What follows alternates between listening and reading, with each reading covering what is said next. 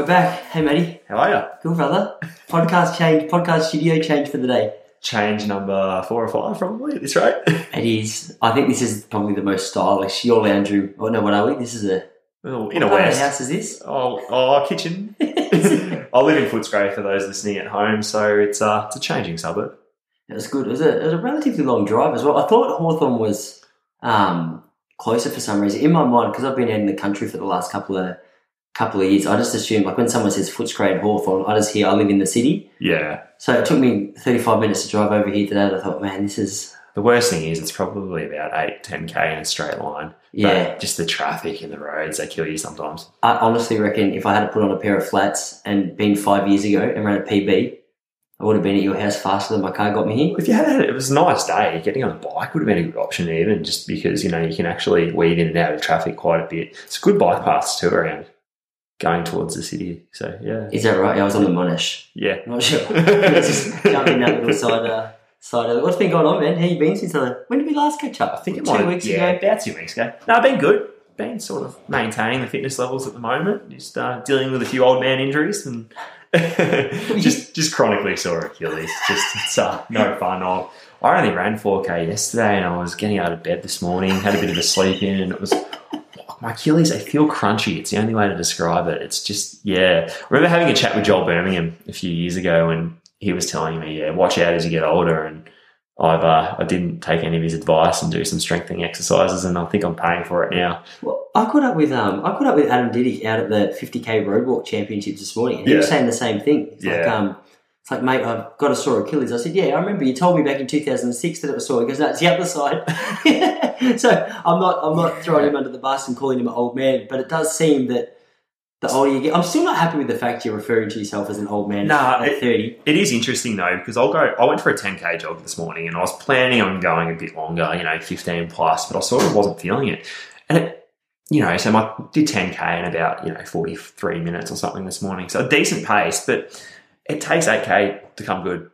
What, your Achilles? Yeah, so it's like it's pain. I get about 8k in and there's enough load and, it's warmed up enough and then it sort of goes. And yeah, the last half of my runs are really, really comfortable and the first half are just shocking. And I think that's a bit of a sign that things aren't going great with the old body at the moment. But damn it, that just explains how I feel on a run as well, but I thought I was just warming up.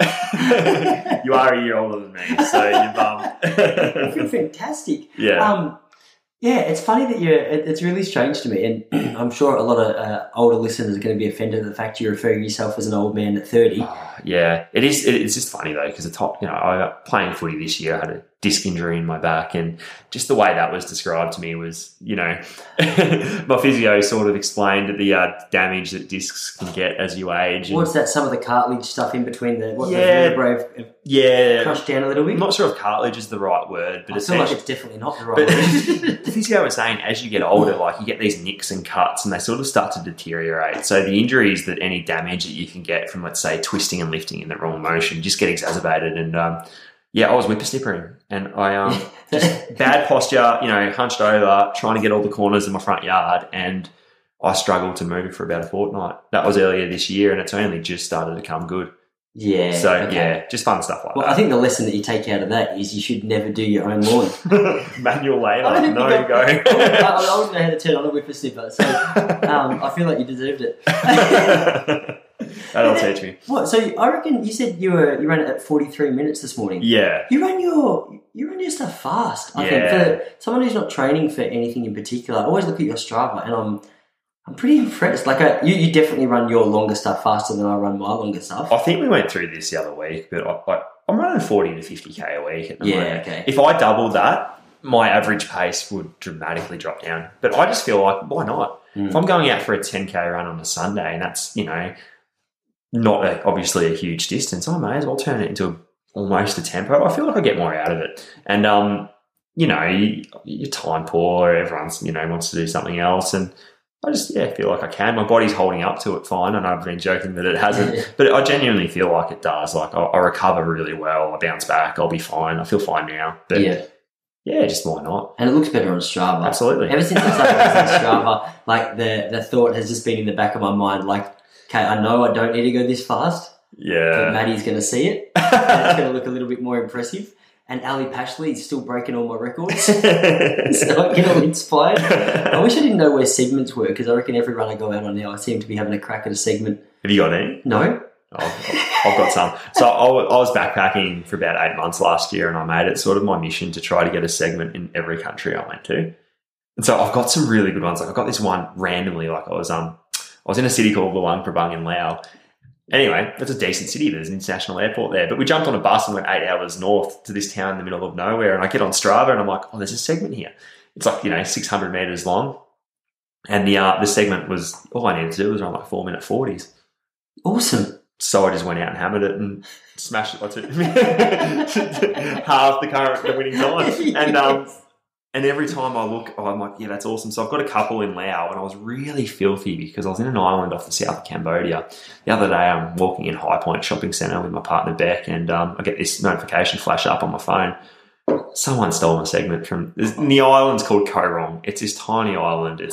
Nothing's there, and I'm like...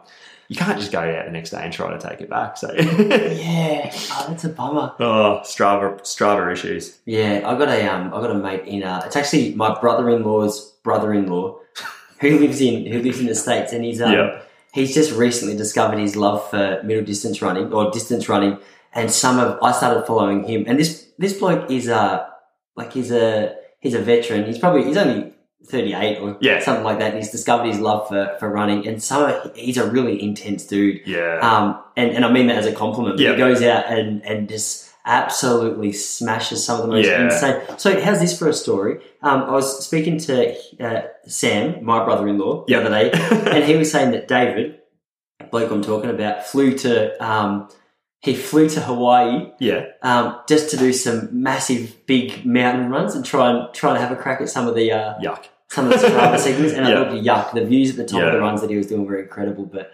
anyway, Strava is definitely some incentive making your runs public to get some good times. There is if you do it properly, but I think mine aren't silly. So I'm not going out there and trying to run a 5K time trial every day. But a couple of blokes I play footy with, and I won't name names just in case, the off chance that they do happen to listen into a running podcast. But there's this one bloke I play footy with, lovely guy, and I'm looking at his Strava, and he'll run 3 times a week, right?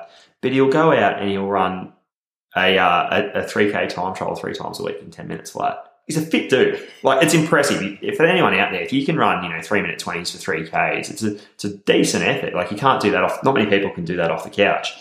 But I look at that and I'm like, why?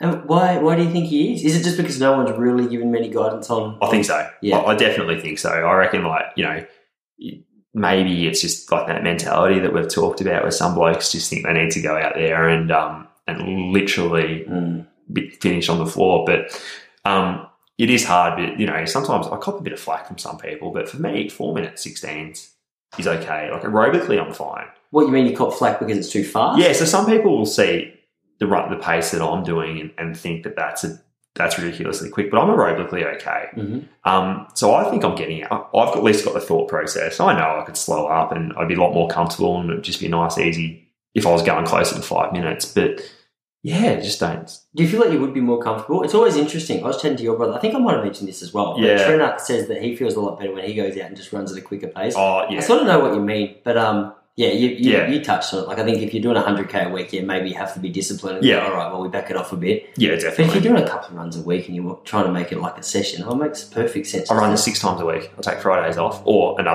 occasionally a different day as well. But so I run 6 times a week, 45 to 50K a week. I can afford to. It's enough recovery there for my body.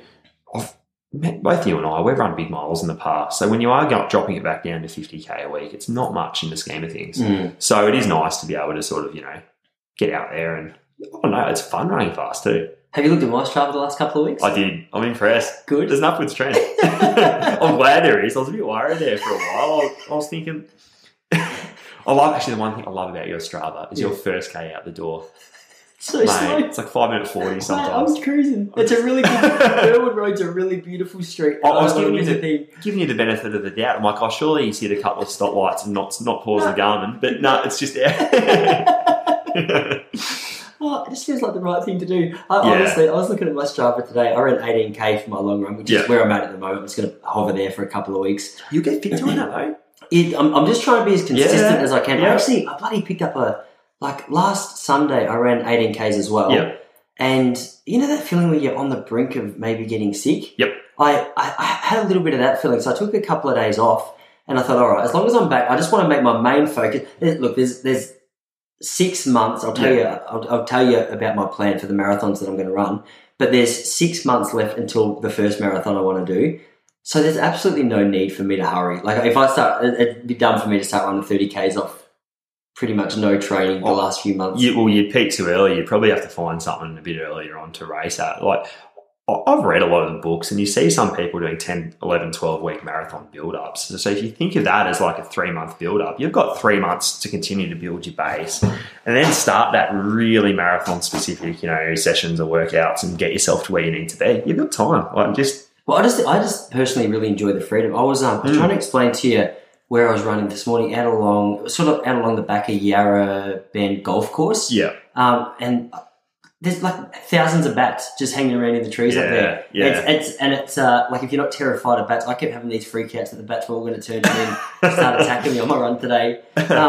Which made it a lot more scary. But if you forget that, it's a really beautiful trail that follows along that pretty much right next to the Yarra. Yeah. It's fairly flat, really. There's a couple of little hills. And I just think for where I'm at, it's a really nice sort of endurance builder or aerobic builder. Yeah. So I'm going to run. I'm interested to talk to you about this because I want to know. I want some Matty Williams feedback, some thoughts. So I'm turned into Marathon Man next year. I'm going to run the Brisbane Marathon. Yeah. I've already told you that. I think you did. Yeah. I'm going to run the Brisbane Marathon. It turns out it's in June. I thought it was April. It's a really good month though for Brisbane. I reckon. Considering weather-wise up there, it's you pretty much guaranteed a nice day. But for them, that'll be one of their more milder months. So you're not going to have 30-degree days, hopefully. Yeah. Yeah. So on the podcast with Sean Crichton, he and I totally ignored his challenge when he said it, and I still am not really fussed about it. He set me the target. He goes, all right, try and beat my time that I just set for the 50-plus record at some stage in the next few years, which is 2:29:23 or something.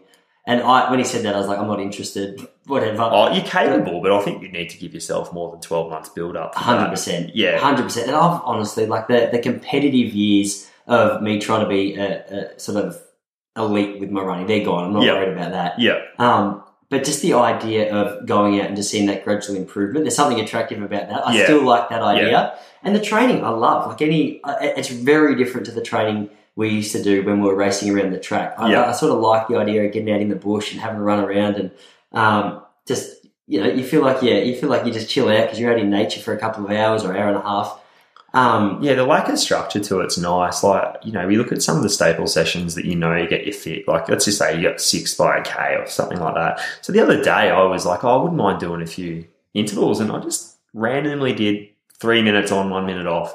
And, just that less structure just takes the stress away from actually looking at it as a session. Yeah. I know it's not going to be a K because I was running about 3-minute 20s for the efforts on, and it was just like a really nice way to do it. And it is a good part of your running life when you can take that pressure off and just go out there and run and go hard when you want to go hard. And I had a session like that this week. I think it was a 9K run. And just as I started the run, I thought, you know what I'm going to do? Rather than just jogging, I'm going to just put in 5 30-second efforts just with 30-second sort of jog recovery. And my little buzzer went off, and I reckon it was the fastest kilometre I'd done in 18 months at 3:47. And I felt I've never had such a strut in my step about running the 3:47K. Well, it is important to get that speed though in some of those sessions, because otherwise I think you can get yourself into a rut where you got your pace, you lock into it. I think you need to be comfortable running fast, especially for what the goals that you've got in mind. So this is really interesting because one of my good mates who lives in Sydney, Scott Higgins, is he's going to run the Brisbane Marathon with me. So he recently ran, I can't remember, I think it was the Sydney Marathon. Yeah, it was the Sydney Marathon, his first ever marathon. Yeah. He ran 3 hours 23. Okay. And he goes, mate, I felt brilliant. It was the first one I'd ever done. I went out very conservative. So he set himself the goal. He goes, all right, I want to try and break 3 hours. Which I think when you're so new to the marathon, like massive chunks of time like that, if you hit a good one, is possible. So the approach that he's taken, I was talking to him the other day, is he wants to just start building up his 10K speed, his 5K speed, his 10K speed. And then once he gets that speed, he's interested in extending the distance that he runs and take confidence from the fact that his speed's increased. Whereas I'm doing the complete opposite. Like I think, which is what I'd recommend. Interesting. Yeah. So what I'm really interested to see is just how our training towards this marathon kind of goes. I like the idea psychologically. I've gone, all right, I've got a lot of Ks in my legs. I've got a lot of aerobic fitness, and just trust that like I know my speed's still relatively good. Yeah.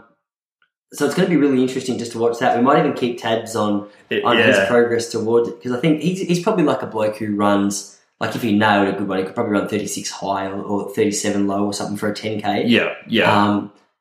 It is interesting. I think the danger that there's a lot of dangers with sort of approaching training that way, in my opinion. I'd much rather someone like yourself go out there and do like a lot of tempo sessions at your goal marathon pace, what we used to call probably threshold runs, be less, worried about your heart rate data and whatnot, and go out there and just lock into, 4:15s and do, 4 by 5 minutes at that, goal marathon pace, extend out from there whilst keeping the rest of your training pretty stable and consistent. Yeah. Because I think that'll be the challenge for you as well, because, we know right now you could go smash a decent 10K just off your base, fitness, natural talent. But how comfortable are you at 4:15s? And you haven't probably run locked into that pace for a while. So it'll be interesting sort of how you tailor a bit of that. Because as much as you're loving jogging, I think there'll be a few key sessions that you might need to hit in the lead up. A few good long runs and a few good, hard interval sessions as well around that pace. Yeah, what kind of key sessions would you think? Because I totally agree. And I like the idea. I've said on here before, but where I felt short last time was just like, I'm a good runner. I can do a 30K long run and it's extra 12K. Even though I heard like the best of the best talk about how halfway is 30K. I think this would be an exception. And I learned the hard way that I wasn't.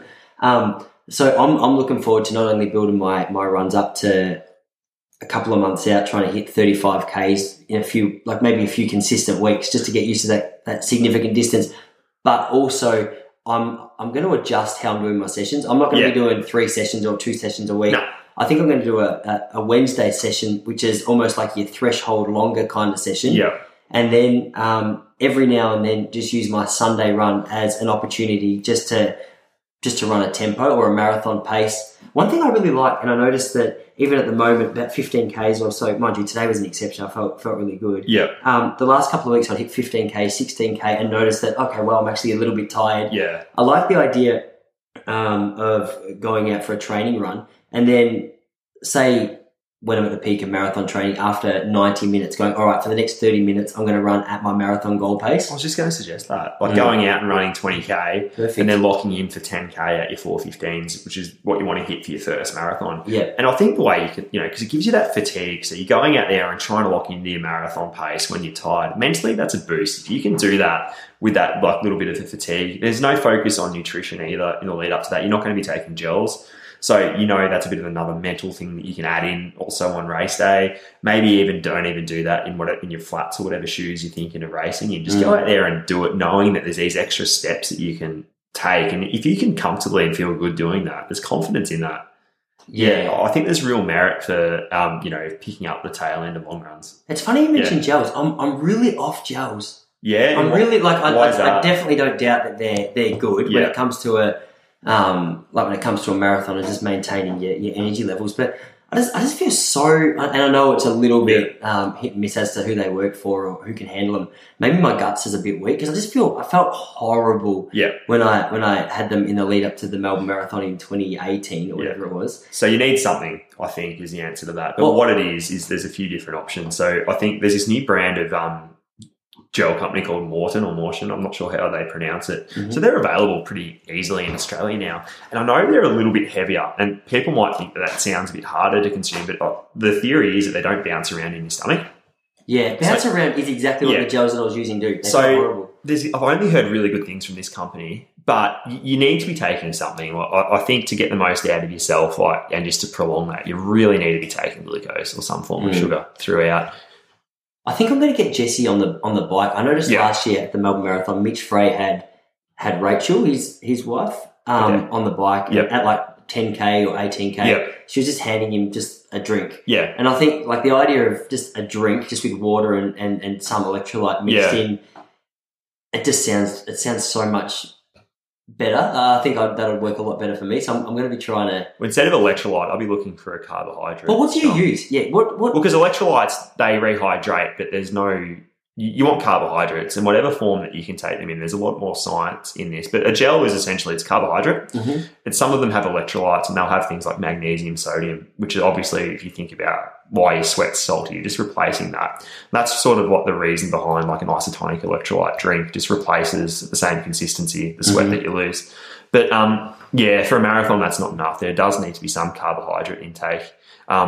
You hear stories back in the day of the old elites, drinking flat Coke, just because it's high in carbohydrate, high in those sugars. I think this is stuff you just got to experiment with. Yeah. Go out there for a session. Because I'm going to get Jesse to stand at 21K with a bowl of Wheat Bix. Well, good luck with that, mate. I'll tell you what. You need to figure something out. So if you know gels aren't for you, that's a good starting point, because it's just like, well, you know what? Don't bother. And there might be some form of training that you can do to sort of psychologically learn to be comfortable with that feeling. But there's different types out there. I'll be trying all the different consistencies, different brands, seeing what sits well. Because I think definitely, like for your first one, I've got no doubt you could go run, 259 and do that without any nutrition. But I think as you're trying to take it down, I think the step after that will be when you'll notice that you'll need to. Yeah.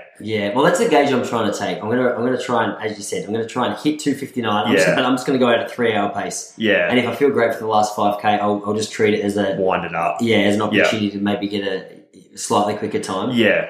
And otherwise, I'll just do my best to sneak under that 3 hour mark. But and then with Melbourne, I'll probably have a bit more of a crack. I'll try and gauge a bit more realistically where I'm at there. Yeah. There'll be a big pacing group there too, groups there as well. Well, I remember last year you had your 3 hour group, your 250, 245. There was plenty of them. Yeah. But I'm also really interested. Got some sick marathoners coming on the show in the next couple of months. Yeah. I spoke to Jess Trengo the other day, and she's keen to come on. Oh, good. I'm going to be in South Australia in a couple of months. I'm going to try and I've got some questions actually for that interview potentially, because she's just coming back from having a baby. Yes. So that'll be a talking point about how she manages that. I know. I'm actually really looking forward to talking to her about that herself. Yeah. Myself and Kane Corns is another one who's he said he's super keen to get on board. Which is great because he's sort of like the area that he snuggles into is right where my interests lie. Like I'm doing a lot of work with a lot of local footy clubs here in Melbourne at the moment, and Kane's a bloke who's come from the footy scene into the marathon running scene. So I'm going to be really keen to pick the brains of athletes like Kane, and he's a 2:34 marathoner and a 300 AFL gamer too. So I didn't know that. Yeah, so he's played 300 games. Yeah, he's speaking of bodies and sort of what they go through at a certain age, it'd be interesting to see how his body actually handles the rigours, because he's worth a follow on Strava for anyone out there, because I don't follow him yet, but as soon as I hit stop on this podcast, I'm going to jump on. Yeah, so he's coming back from an injury. I'm not sure of the details of it, but in the lead up to that, like he was logging big miles. Like and his training looked really impressive, specifically for someone who's come to the sport at a really late age after a long career in another elite sport. Particularly one which I wouldn't necessarily, say, meshes with each other. I wouldn't say most AFL players have potential to run mid 2:30 marathons. So it's really impressive what he's done. Yeah. Yeah, it's crazy. No, I'm really looking forward to pick his brain on that. So you're gonna have to write down some good, because I always like the angle of questions. If you're free in January, bro, come to Adelaide and sit down with us, because it'd be a good chat to have. But I met him sort of through Adam Dick. Yeah. Because he was training for the Melbourne Marathon at the same time I was. Yeah. So our schedules just aligned a little bit with some of the training. So I was keen to try and get a little bit of work done with him. But it honestly blows my mind that you already sort of crossed over this point, that he's run a 2:34 marathon. It's a pretty significant training. I don't know if you can access his log there. I'd love to hear about some of the sessions and stuff that he was doing. Marathons are my favorite people to follow on Strava, because it's so good to see just some of the big numbers that they throw out there. Like, do you follow Jack Rayner? I do. Jack Rayner's a really interesting bloke to follow, because he smacks out some disgustingly good sessions as well. Yeah, no, they do. Those elite guys, it's really incredible. I'm actually just logging on to Kane's Strava account now. You can just see when the injuries probably just started to get him, because he's like averaging some really high 100-mile weeks there, 160k weeks. And then you just look at his Strava graph and it gets to around July and you can see there's not much happening for a while there. So like if I go to one of these big ones here, it'd be interesting to have a look at. So are these, for those of you listening, we're looking at what are they? Like the blue lines, which resemble the distance that have been run per week. So so these are weekly graphs here. These aren't daily. No, so I've looked at a random week here. So June 10 to June 16, he's ran 174k for the week. Gee. So does it? Walk us through that week of training there. Like I'm really interested because that's a lot of running. Yeah. So I'm presuming this starts on a Monday. So it's like we've got June. He's got 2 runs on the Monday. Oh no, sorry, that's never mind. We'll start again here. So we've got June 10 morning run, 14k. So is that the Monday? Yeah. Yeah. And then he's got a afternoon run of 9k. So 14 and 9. Yep. Okay. Next day he's got a session with 3x3k. Mm-hmm. And then that same afternoon he's got 7.5k run. He's got, I think, midweek long run by the look of it of 20k the next day. And then he's doubled, done another 5.5 that afternoon. He's got another next day, another 10.5k, another double with a 7 in the arvo. Then he's got 7k in the morning, 14 in the arvo, and then long run of 29k. And how fast was he doing that long run? Does it say where he did it? Because yeah, in Adelaide, so 4:13s for 2 hours, just around the city. Yeah, it looks like I don't know Adelaide that well, but just looking on the map, there's a bit of beach running along there. So it looks like he's starting in the CBD, finishing in Brighton, but not sure that means much to anyone like me, not from Adelaide. I'm not that familiar. Because I was living there in 2006 and we're all the guys, I was just curious to know because we used to run up at, I think it was called Belair National Park. Oh, yeah. And I can see that now on the map. Yeah. So there's some pretty solid hills that Dan Mattner and Adam used to take me up. Like it's for any Melburnians listening, it's nothing like Fernie in terms of how hard it is. Yeah. Fernie Creek. But there's enough there to say that a 29k. How long did you say it was? Oh, just over 2 hours. Oh, but that's just in Adelaide. Oh, yeah. Looking at the elevation gains, he hasn't done much there. But I think it's really impressive to see someone just get sucked into the sport and obviously really enjoy it and have an understanding, I guess, which is quite nice, especially for such a high media profile as well that he's got. But yeah, that'd be a good interview. I'd be. Yeah, that'd be great. All right, make sure you write me down some questions. Yeah, I will. Listening, shoot something as well. Actually, while we're on this, we were talking before about how it'd be cool to get a new segment on because I've got a new love for Strava. Yeah. And I know you're probably on it just as much as I am. Yeah. We want to kickstart something called Session of the Week. Yep. And it's not with the incentive of trying to get everyone to do what your mate at footy does and run 3K time trials or anything like that. And it's not going to be based on how fast you're doing them. Yeah. What I was thinking, and we'll sort of flesh it out as we go. Yeah.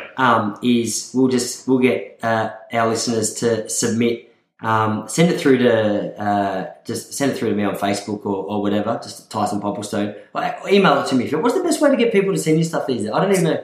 You got an email address organised for this podcast? Yeah, well, you can send it to that. Send it to that. Yeah, it's info@relaxrunning.com. Yep. So send it through there. Your best session of the week. I'm gonna have a chat to a few different brands, see if we can't organise some prizes to send out. And what I'll do, I'll before our next catch up in a fortnight or whenever it's going to be. I'll shoot you through a couple of sessions that people have sent through.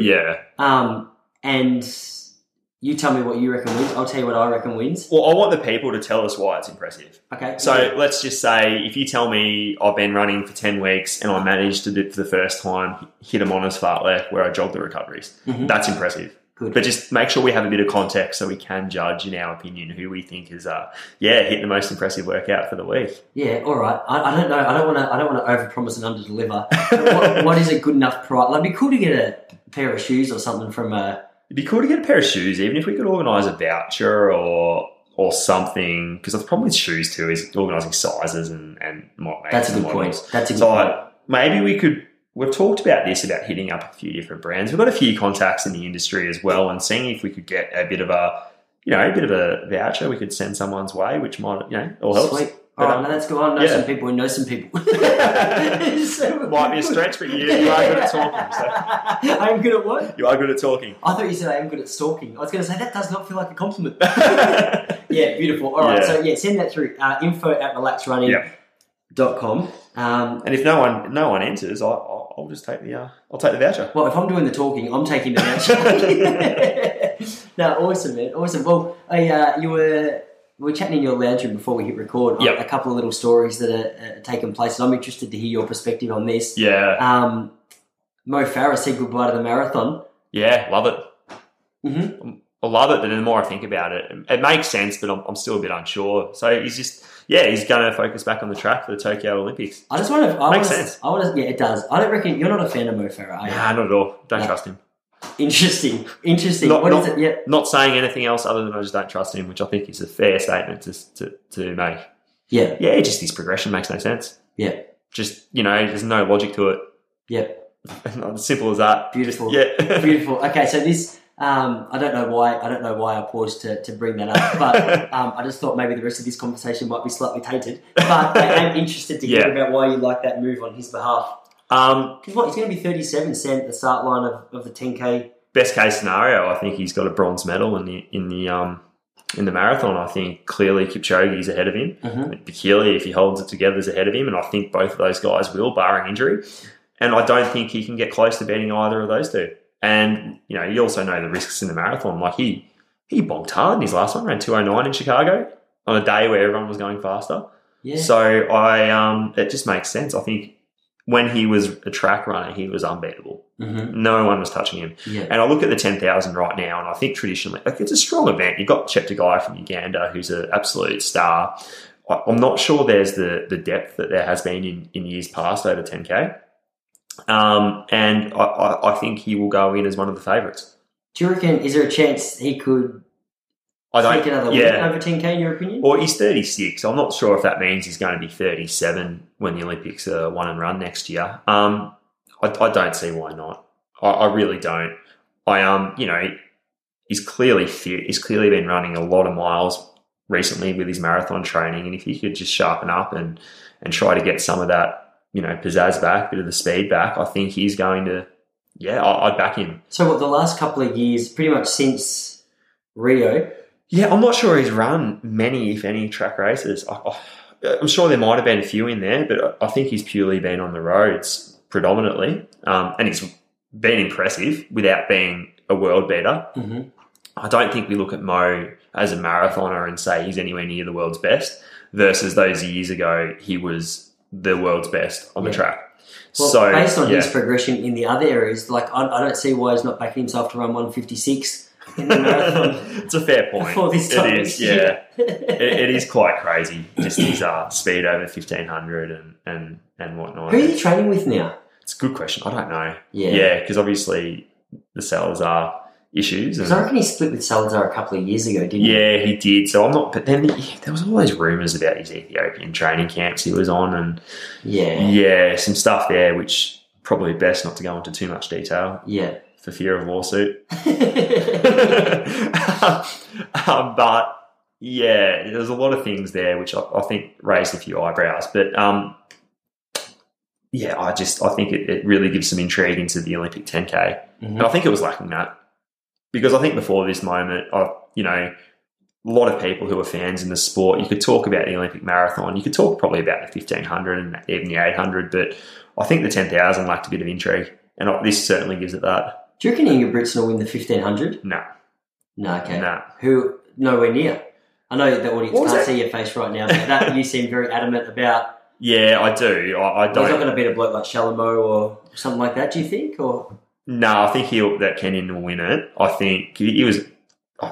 Again, I'm not like me to say stuff without really fact checking, but I think he was undefeated over the 1500 mile this year, Chalimo. So, and he did look, in fairness, didn't he? I think maybe the reason I asked that question is because he's a young guy on the up. speaking of progression, like, it's been incredible to watch him since he was a 16-year-old kid fly through the ranks and just the consistency. I think that's where that question came from, because I think you need to be a Willis or you need to be a Centrowitz to be able to just rock up, know you can race well. I think that's the next level that a lot of athletes need to take when it comes to Olympic heats and finals. And I'm sick of caring too. I think we only care because he's white. Like, let's be honest.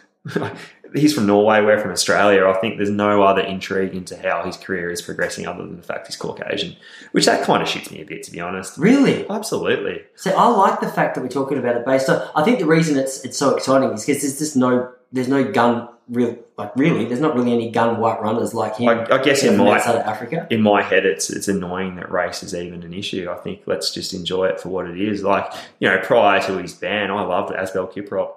And, I wanted him to do well. I liked the fact that he looked a bit funny. I liked the fact that he was just a weird unit. And racing, he was all over the shop. But there were, characters like that, I think, we need more of it. I just think the sport needs more personalisation into sort of getting to know the, East African athletes. And there's just something about it, just like, you should care about this guy because of the colour of his skin and the fact that he's not the norm. But I think it's not even necessarily about I guess on the surface, like, it is about the colour of their skin. Yeah. But based on the fact that it seems that if you're going to take 100 of the world's best athletes, especially over distance, you guess that maybe 90% of them are black or African. Yeah. You know what I mean? Yeah. So I think what's exciting about it, it's not like he's white, this is really important. It's that, oh my gosh, like, there's something way out of the norm which has taken place here. I can sort of get the hype about him, but I think from if we're speaking about like a marketer's perspective and how marketable an athlete like that is, then it's like, okay, even from a marketer's perspective, I kind of get it because of the fact that I get it from marketing, and you can. He makes me want to buy Nike. And I think if you're Nike and you had let's just say a random 25-year-old Kenyan goes out and runs 3:30, right? Mm-hmm. Could happen. Someone we've never heard of, a Kenyan, could go out and do that next year versus you've got, one of the Ingebrigtsen brothers. You could just hazard a guess about what their wages would be in terms of sponsorship. And it would be highly weighted for the Caucasian athlete. And that's purely just because, obviously, they're not trying to sell, the latest Nike Peg Turbos to some kid in, Eldoret in Kenya. They're selling them to the bulk of people in Europe. I was just about to say, actually, as you were saying that, I was thinking probably because I'm not sure, I've never been to Eldoret, but I know that in the West, we're suckers for a good ad. Yeah. Do you know what I mean? Like, so much of our value and so much of our self-worth comes from the shoes that we're running, or like cars that we're driving, or whatever else. So you put a good-looking Norwegian bloke who's running fast in a pair of shoes that says, hey, maybe this will help you. Yeah. It's pretty easy to get suckered into it. Anyway, okay. So the question was, can he win? No, you don't think so? I mean, he could. If you're in the final, you can. Uh-huh. So I'm not sure he will. I think there's still... it'd be impressive if he did. I'll put it that way. But are we going to see Gregson get back into form before this time next year? How old is Gregson now? I think he's 27. Yeah, so he's still got a few years left. I don't know. I feel like he's just at that one step below where you need to be to... And even looking at this year, super impressive the amount of races that he ran. But I feel like, I don't know if we'll see him run 3:31 again. It's 9 years ago now. Yeah, it was 9 years ago. And it's just, reeks of a once-off gun performance. And, I hope we do. But then I look at Stu and I'm like, far out, if I'm putting money on one of those two blokes to run sub 3:30, it's not Gregson. We spoke about this with Stewie the other day, just the consistency that he's shown over that distance. Yeah. Like, you run it once, okay, well done. Yeah. You run it twice in the matter of a couple of weeks, you go, hang on a sec. Yeah. And remember he said to us, like, when he ran that 3:31 the second time, he had a massive trip. I don't know, do you remember where that race was? No, I don't. And I compare that, though, to Gregson's national record in Monaco, where he just jumped on the train, finished towards the end, ran a national record. And I'll look at that, and that's perfect conditions lined up, essentially not even a race, it's a time trial, especially at the part of the field where Gregson was. Still super impressive, but yeah, you're right. Seeing Mick Swain do that, getting tripped up and not having the ideal race that's where I think... Why isn't a bloke like Mick Swain getting as much publicity as a bloke like Ingebrigtsen? Is it purely because of his age? Oh, I think so. I think marketability as well. I think I look at Mottram at the peak of his powers here in Australia. He was getting a bit of publicity, so Mottram is still that step above. Well, he had that big Mazungo documentary. Yeah, that was pretty big in the front of every Sports Illustrated magazine in the country. Homecom games in Melbourne certainly helped Melbourne media. Yeah, because obviously he was a talk of the town. That was in 2006, so he won the World Champs bronze the year before. So the media cared, and it was a big story, and it was building up for him and even him getting tripped up in the 1500. It was good for his profile because it was a story, and it was just did it cost him? And then the silver medal in the 5K, which is one of the most unbelievable races ever. I can't wait to talk to him about this when we get into this podcast. He still hasn't responded to his messages. You're doing all right if you got his number, I guess. But it's interesting. I think you just need to try to get that profile. I don't know how. I don't know if you need to have that level of chasing the media attention to get it. I'm not sure it'll just come to Stewie naturally. I'm not sure the new Herald Sun's going to come knocking at his door. Yeah. So I don't know if you need to sort of get in the front foot with that. All right, I'm considering a transition to being an agent because I want to see Stewie get all the attention in the world. Yeah, he's just he's a freak. Anyway. Yeah, he is, and he's got he should be a national record holder almost from everything. 1500. Well, that's why I'm really excited to watch next season. I'm really excited to watch his progression next season because I reckon Olympic year, honestly, and it'll be his first Olympics. Yep. He seems to. I reckon he's had enough time at the big league now where he's comfortable. It doesn't seem intimidated when he races. He's happy to put it to the guys. Obviously, an incredible talent with a range of speed. We didn't ask. Is he running Zatopek in a couple of weeks? Don't know. Probably a question we should have asked. Hopefully the AV releases those start lists really soon. That is a question that would have been really interesting to ask. AV's website, notoriously unhelpful in trying to figure out who's actually running in the premier event of our sport. I'm still trying to find results from my last race, which was in 2012. I can't figure out where they're at. If there's any IT guys out there, give them a hand because it's a rubbish website. You going to go and watch that a bit? Well, I don't know. Did you live 10 minutes away from? Yeah, I know, but it's they got a live stream, and actually, it's at Box Hill this year. You know what? Maybe what will get me down there is because it's just I find it. I don't find it exciting. I reckon Lakeside Stadium. I've been there a couple of times. The exciting part is with a lap to go when everyone gets on the track. Yeah. And there's a little bit of atmosphere. Yeah. Box Hill was a little bit more enclosed. It's a nice track. I ran my 1500 meter PB there, and always enjoyed racing because it just seemed that from my experience, it has better conditions than what I reckon a track like Lakeside does. We should both go and try to almost sneak a few little quotes from people at the end and maybe compile them together for a bit of a podcast or something. Well, here's what I'm thinking. What I want to do, and I'm not sure whether we do this after the fact or whether we do it over live stream. I reckon it'd be cool for me, you, maybe Jocker, to sit down with a microphone with the main events in front of us and just... Joe Rogan does it with the MMA. Yeah. And it's fun. It's cool to listen to, and it'd be interesting just to chat about... And so people can call bullcrap to our rubbish calls. And Melbourne Track Classic would be a good event to do that. When's that? It's in Feb. That would be a good So one. they typically have a really strong 5K there. Okay. And I think that might lend it a bit more better to a bit of live commentary versus a 10K. But yeah. I feel like AV, I'm sorry I just bagged your website. It's got potential. It can get so much better. Let's contact AV. We might need to, I think. Yeah. and say, because I reckon it'd be cool to get a cool little room down there. Yeah. Just set up the computer, set up the mic, me, you, Jocker, just chat it out, not commentate, but just talk about the events. Who's going to win, why they're going to win, who's looking good during the races. Do they have commentary in those live streams at the moment? Do they supply their own, or is that something open to... They've got... Some of them have commentary. Yeah. And, so even if we just got permission to have an alternate, audio sort of thing happening there, it might be worthwhile. I'd like to go to Zatopek though. I think that would be good to see. And I don't know. The 10K? Is that what you're interested in? I'm almost at the stage where I clearly love this sport, yet I'm like you, sometimes it's a live stream event. I think we've got to start putting our money where our mouths are. And we care about the sport. Clearly, we're sitting here on a Sunday afternoon talking about it for an hour. I think you just need to get out there and do it. And regardless of if it's a bit of a hassle to get to or it's not the best, not at the best venue, because there's a lot of opinions in this sport. But I think what's going to help really improve the profile is just bums on seats, people in the crowd.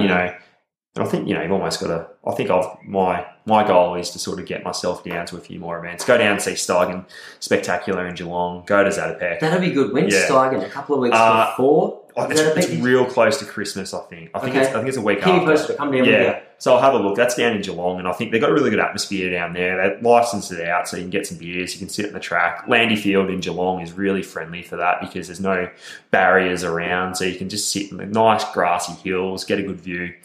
Good time of the year. Hopefully the weather improves and the drabby Melbourne. It literally, just as you said that, started to rain. On cue, the rain comes down. I think my goal is just to sort of be a bit more of a present fan of the sport and, just actually start supporting it that way. Yeah, I think, and it's easy to talk about this when you're not at the track and you've got nothing to do with organising it, but I think one area it needs to be improved is just the speed at which the events take place. Yeah, for sure. Because it doesn't need to be a 5-hour night or a 4-hour night or whatever it is. Nah. I think last time, I remember I raced the Zatopek 1500 in I think it was 2010 or 11. Yeah. And I remember we were warming up. I'd done my warm-up. I'd done my strides. We were about to get on the start list. I said, sorry, guys, the event's been delayed 40 minutes. Yeah. And it was rubbish for the athletes as well. Yeah. But from a spectator point of view, I had my family in the audience who were there to watch a race. They don't ever come to athletics. Yeah. And to leave after that, it's boring. Who wants to sit there for 30 minutes watching a sport you don't care about? You're just there because you're watching your son or your daughter have a race. Yeah. I think it'd be...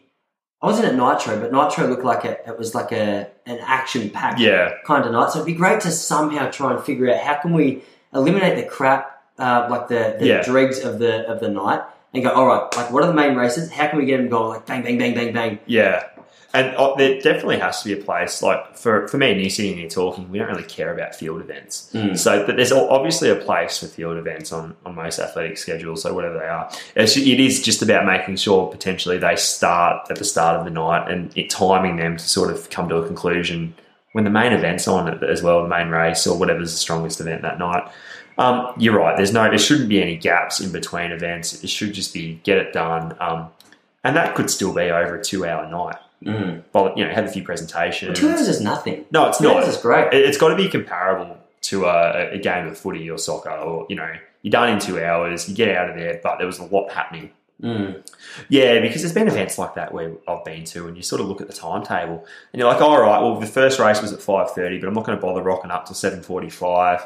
Because there's, and they just do need to figure out how to just make me want to be there from the first minute. Yeah. And then make me want to also be there at the last minute. Because then what happens is the crowd looks better. Because the other problem with a transient crowd is you might have people that stay for the first hour and a half, people only coming for the last hour. Yeah. You look at the stands, they look empty, but the reality is that's true. So many people float in and out. I didn't even think of that.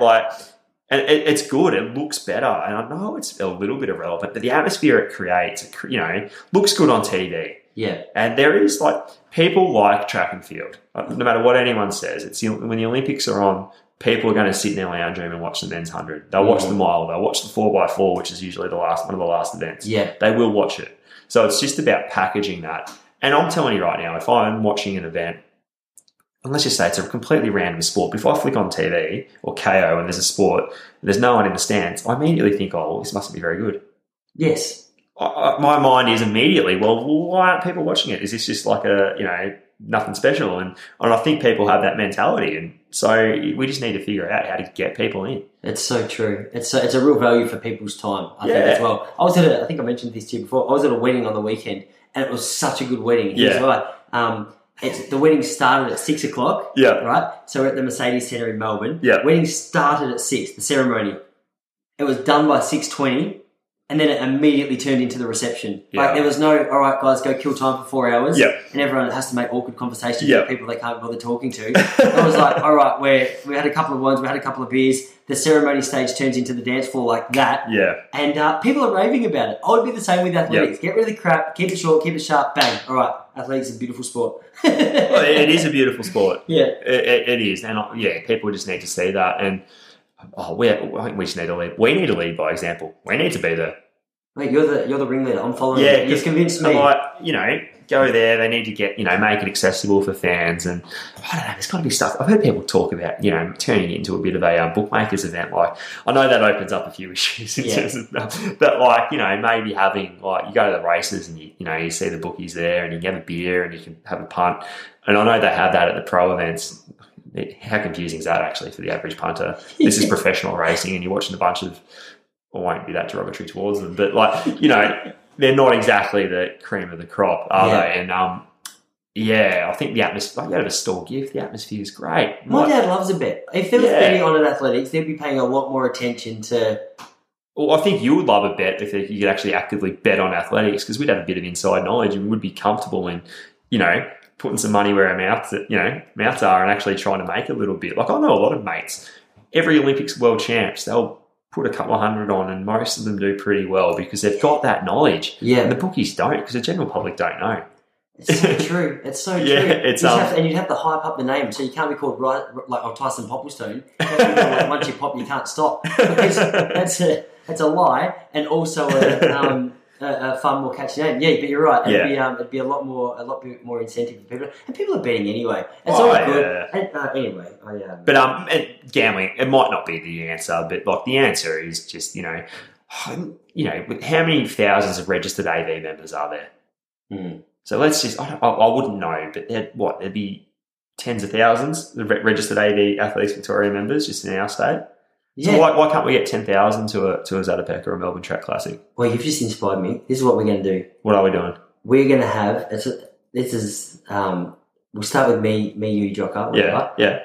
I don't know if we have $25 or $50 or whatever. Let's have our own little betting room to make this athletics things a lot more easy. And we'll do our tips on certain races for Zatopek. So maybe what we'll do... I'm the bookie, and I'm a dodgy bookie. What I was going to say, let's be careful we're not breaking any bookmaking laws here. But correct. What we could do is if we get... This is why I love you. I didn't even know there might have been a... So let's get a Betfair account, or let's get something running. Let's find out what the actual licensed bookies are doing. And we could have our tips, we could put our value markets in there, and actually we could even... Maybe we put $50 down each, and we could have a bit of a comp who can turn 50 into the biggest amount with a single track and field event. Like come Olympics next year, it'd be quite fun. We all started with 50, strategically placed our bets, and see at the last event, beautiful, who has the most. We could even donate a little bit of the profits if we wanted. We could donate. I'm going to keep 50%, but maybe I'll donate 50% to a charity of choice. Yeah. Yeah, you could keep 100%. I was trying to be a good bloke there, Toss. I know you were, but I just want to be honest with our audience. I'm just joking. No, we sussed that out. We know something. All right, sweet. Maybe that won't happen. I don't want to break any rules, but this is why I love you, Matty Williams. Thanks for keeping me on my toes. Is there anything else we need to talk about before we get out of here? I think we've got it all covered, really. We talked about Mo quitting the marathon, going down back to the track again. Yes. We've talked about the local scene a little bit there. Your week. I'm just trotting along, not much more to really add there, and I think Thanks for having me in your kitchen. No, you're welcome. It's a nice kitchen, isn't it? That's good. We've finished with opening a gambling account. I don't think I've ever put money down in my life. Haven't you? We've been to the races before. You've had a part there, didn't you? But you guys covered me because that was my bucks. Yeah. Remember? And I was so dirty with myself for losing the money that could have been doubled. I turned $5 into 179 that day. See, that's why you left with a smile. I ended up just leaving the races, looking at the ground, trying to find money on the floor. Mate, I was listening to SEN on the way up, and they had Dr. Turf, who's one of the racing experts. He's like, "These are your tips for the day." Pulled over, nearly caused like a 10-car pile up. I wrote down every tip, and I just followed his tips. What, that day? That day. Really? And I turned 5 into 179. Why didn't you show me the list? I wanted you boys to think I was knowledgeable, but the reality was I was just like, holy shit, thank you for this, SEN. Awesome, brother. No, that was really good. That was good. Yeah. Hey, nice change of scenery. Thanks for having me. No, thank you guys. All right, bro. See you soon. See ya. See you guys.